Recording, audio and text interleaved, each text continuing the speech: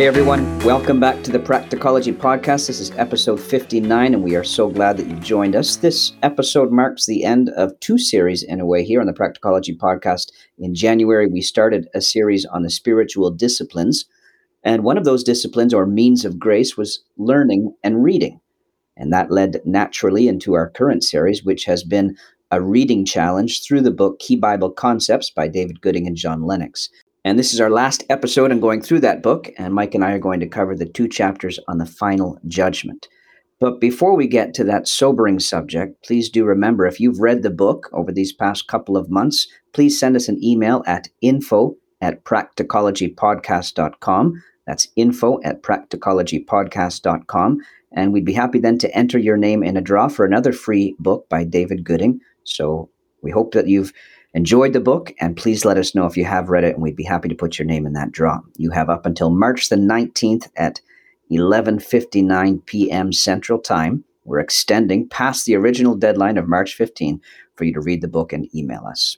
And if you've enjoyed Mr. Gooding's teaching in Key Bible Concepts, you should check out the website, myrtlefieldhouse.com.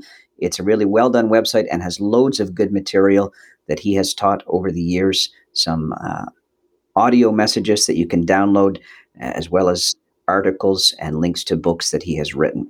All right, that's enough introductory material. We are turning now to this solemn doctrine of the final judgment. Mike, this isn't something that we like to think about or talk about, to be honest. I don't think you and I will be bantering back and forth very much in this episode, but tell us what you're calling this episode, Mike, as we try to show how the doctrine of hell can shape our life practically. Yeah, this is a tough episode for me to do, but I'm calling it How Christ Makes Hell Serve His People. What do we do with hell?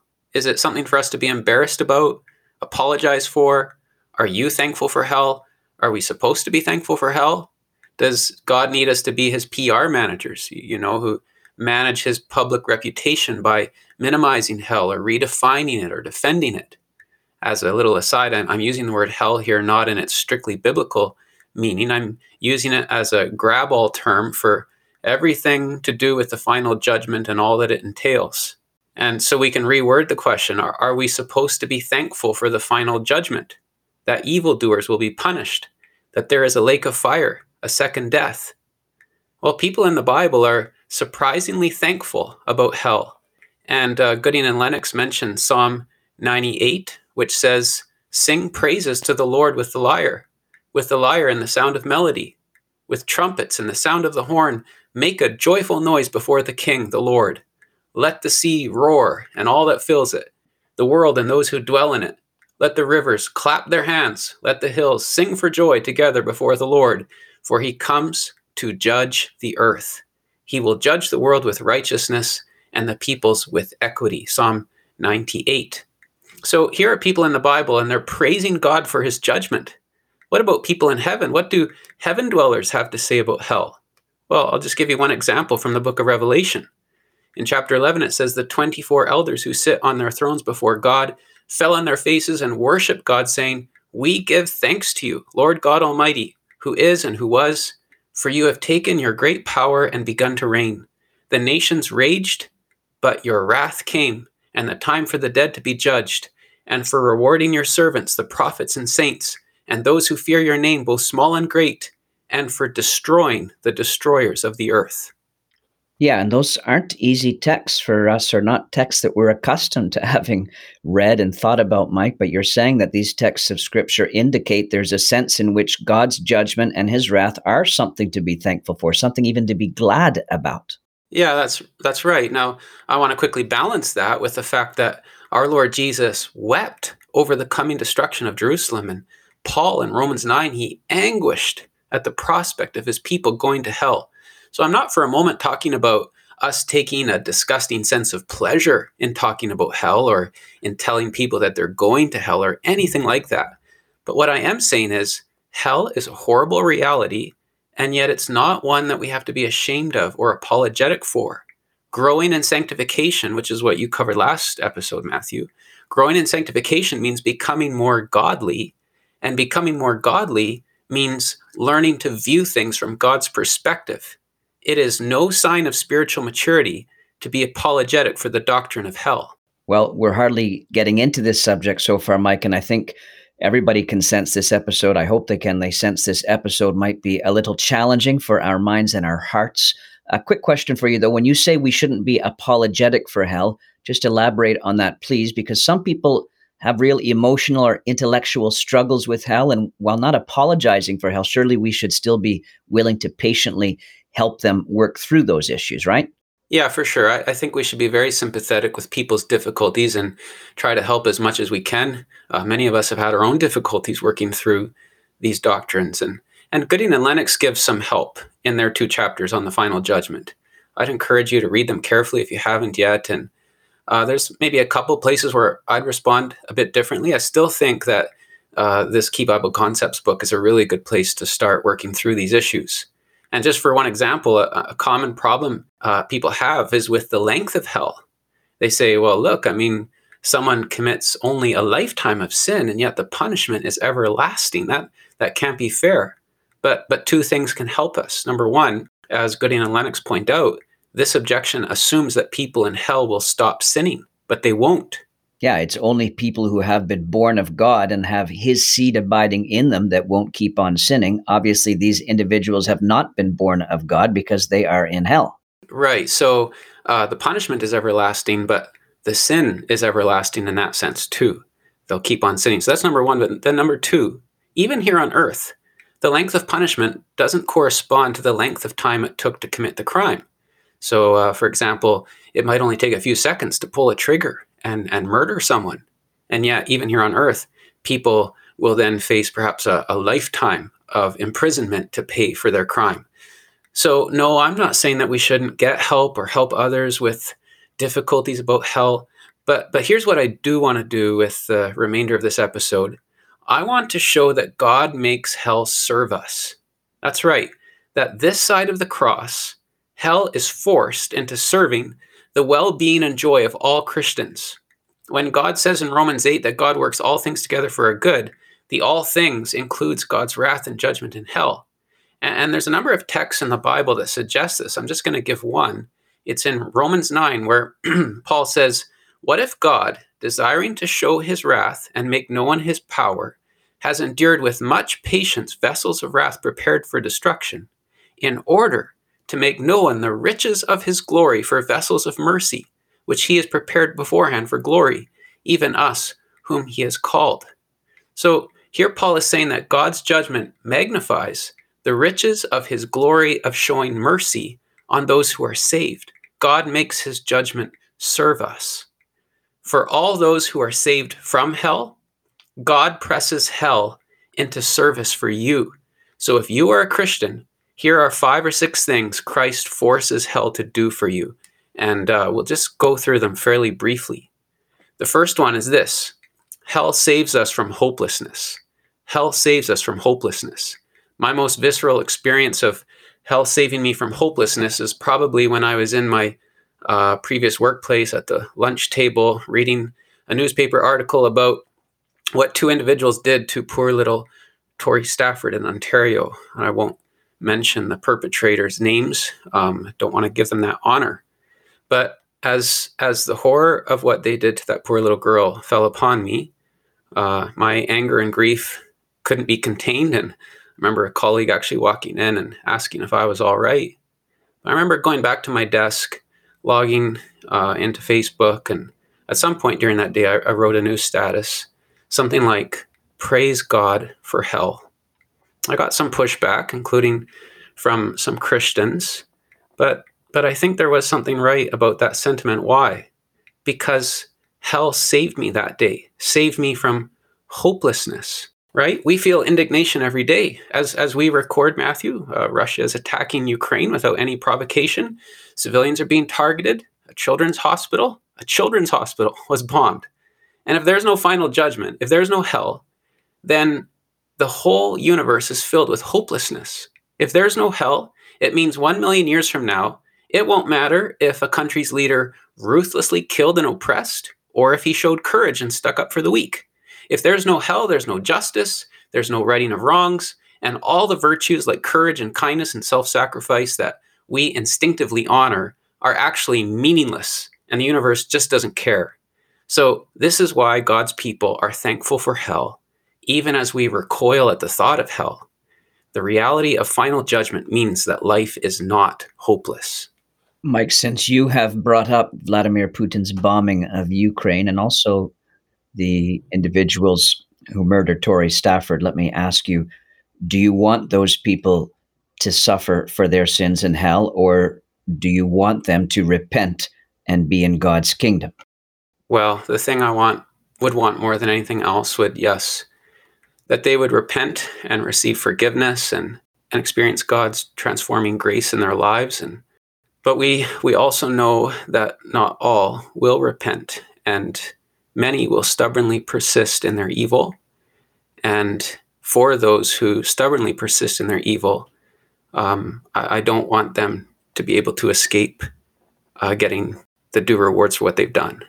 Yeah, I think of Jonah, when he preached judgment to Nineveh and the people repented, therefore the judgment did not fall. And Jonah was mistakenly upset.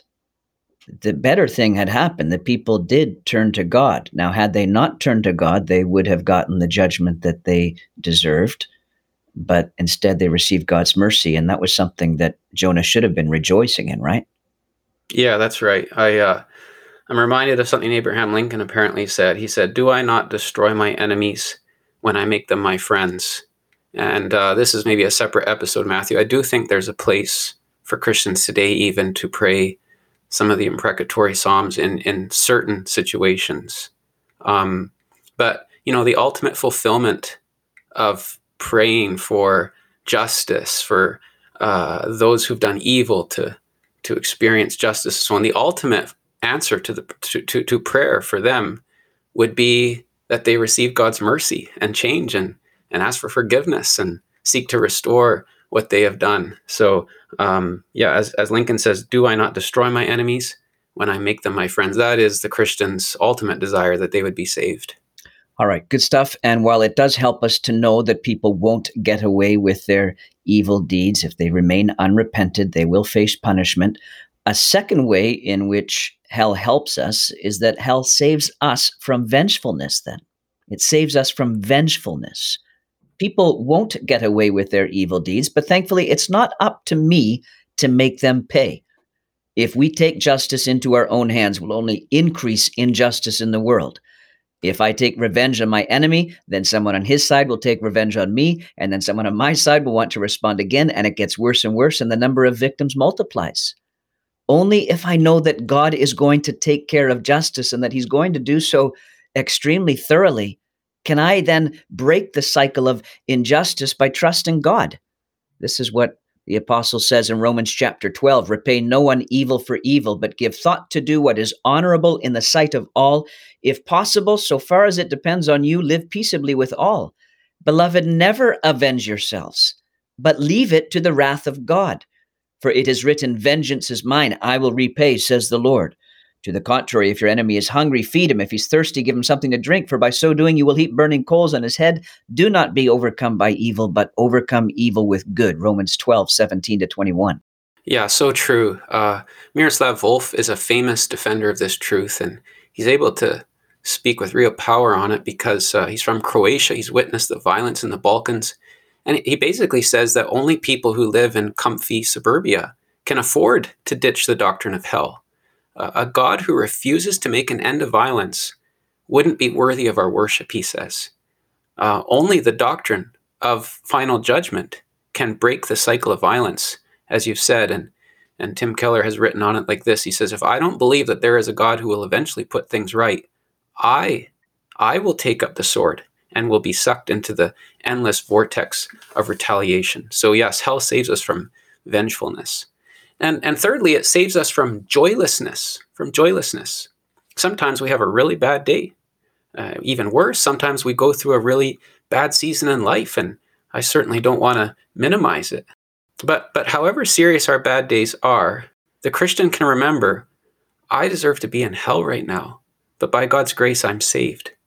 The Bible trains us to do this often. For example, in Ephesians 2, we sort of have this before and after picture, what we were before salvation and what we are now after. It says at the beginning, we were dead in our sins, following Satan, people deserving of eternal wrath. But God, being rich in mercy, because of his great love with which he loved us, he made us alive in Christ and saved us. So we can try this the next time we have a bad day. Maybe you've lost your joy and your thankfulness because things have gone seriously sour for you. Well, just take a few moments to remember where you deserve to be forever and see if Christ doesn't make hell save you from joylessness. Amen. Thank you for that. Relatedly, fourthly, hell saves us from lovelessness. Sometimes on those bad days, we forget how much we are loved. And the text you just cited in Ephesians 2 is relevant here. It says, because of the great love with which he loved us. The fact is, if you take away hell, you are actually minimizing the love of God. That may sound counterintuitive, but God has loved you enough to save you from hell. Think of it this way. On the cross, the Lord Jesus suffered the punishment we deserve because he loved us and wanted to save us. Therefore, whenever someone tries to minimize or reduce God's wrath and judgment, they are actually minimizing the extent of the cross work of Christ and minimizing God's love for us. That's such a helpful point. And I'll just want to summarize. We've looked at 4 ways that Christ has made the hell that used to terrorize us. Now Christ has made that same hell actually serve us. So hell means that injustice will be punished. It therefore saves us from hopelessness. The fact that the righteous judge will deal with all injustice means I'm saved from vengefulness. Number 2, I can leave him to avenge me and others. And then remembering what I've been saved from means that hell saves me from joylessness. And Matthew, you've just shown us how hell saves us from lovelessness, from a sense that I'm not loved. When I consider that the eternal punishment I deserved is precisely what my Savior endured out of love for me, my sense of being loved by God is secured and strengthened. And I have 2 more quick points for us to cover. Number 5, hell saves us from sinfulness. We've already mentioned a specific sin that hell saves us from. It saves us from committing the sin of vengefulness. But hell also motivates us to turn from other forms of sin as well. Paul, for example, tells us in Colossians 3, to put to death, therefore, what is earthly in you: sexual immorality, impurity, passion, evil desire, and covetousness, which is idolatry. And then he says, on account of these, the wrath of God is coming. He goes on to mention how we must put away anger, wrath, malice, slander, and obscene talk from our mouth. But what is he doing here? He's using hell to motivate us. He's saying, look, see how offensive these sins are to God? It's these kinds of sins on which the wrath of God is coming. And so turn from them, put them away. He does the same in Ephesians 5. He mentions sexual immorality, impurity, and covetousness, and filthiness, and crude joking, and so on. He says, for you may be sure of this, that everyone who is sexually immoral or impure or who is covetous, that is an idolater, has no inheritance in the kingdom of Christ and of God. Let no one deceive you with empty words, he says, for because of these things the wrath of God comes upon the sons of disobedience. That's Ephesians 5, verses 3-6. So, of course, we often feel these very sins tugging at us, tempting us. Sometimes we fall and indulge them. And when we do, we confess it to our Father and turn from our sin to him, like we learned in the episode on repentance. And when we do so, we say, Father, I'm sorry.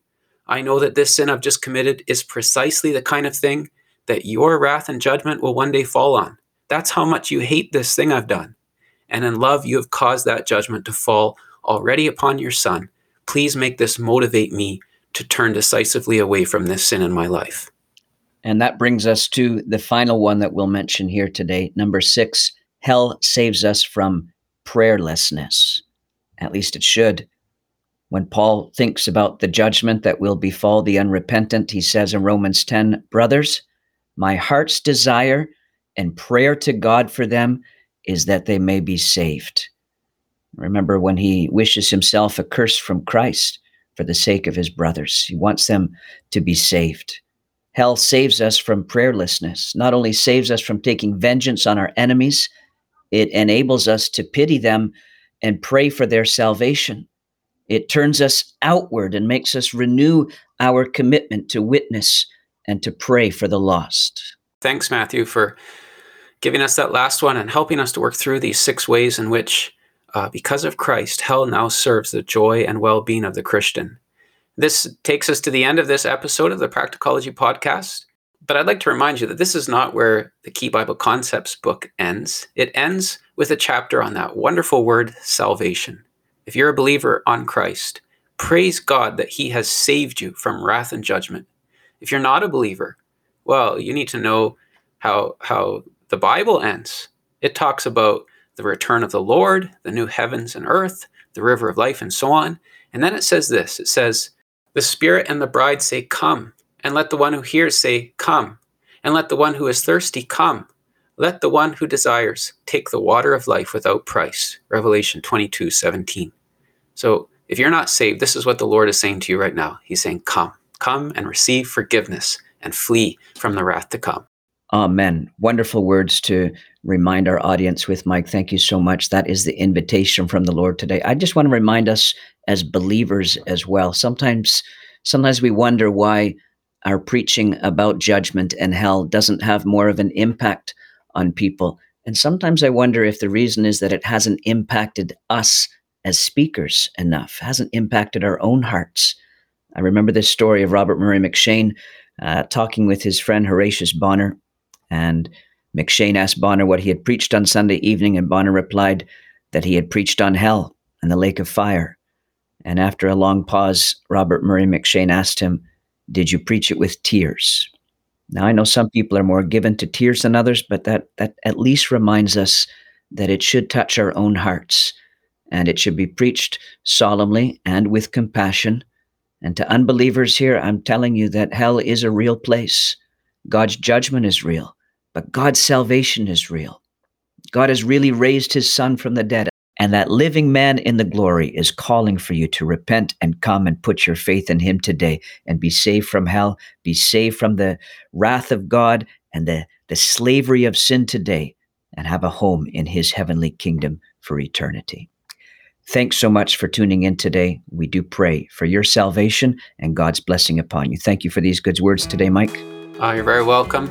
And maybe I could just close with this verse, Matthew. Those of us who have trusted in Christ, we get to wait for his Son from heaven, whom he raised from the dead, Jesus, who delivers us from the wrath to come.